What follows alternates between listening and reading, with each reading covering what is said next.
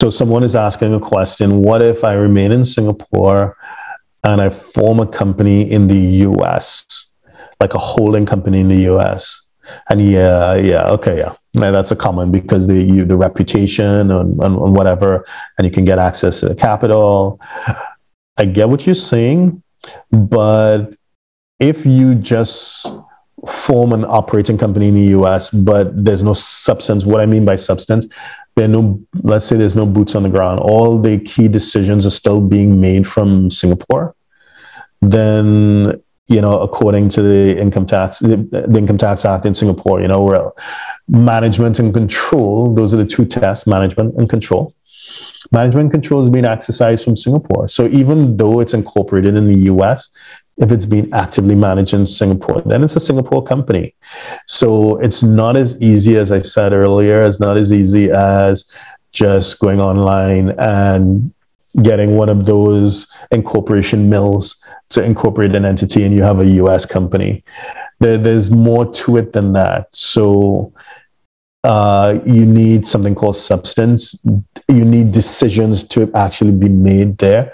Otherwise, wherever those decisions are made, that company would be taxable. In this case, Singapore, if you remain in Singapore, trying to operate a company from remotely.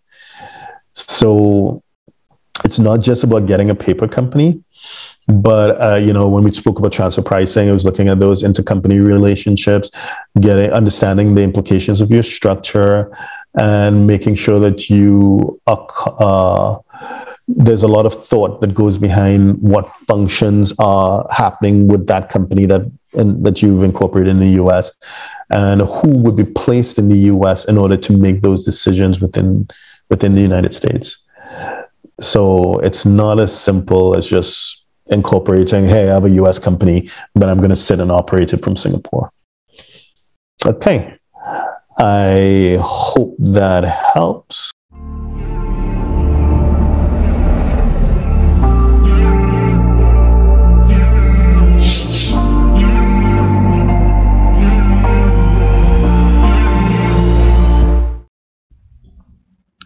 Please subscribe, like, share, and comment below. Our books and upcoming events are available at htj.tax. Email us at help@htj.tax to engage us, to advise on international tax or business matters.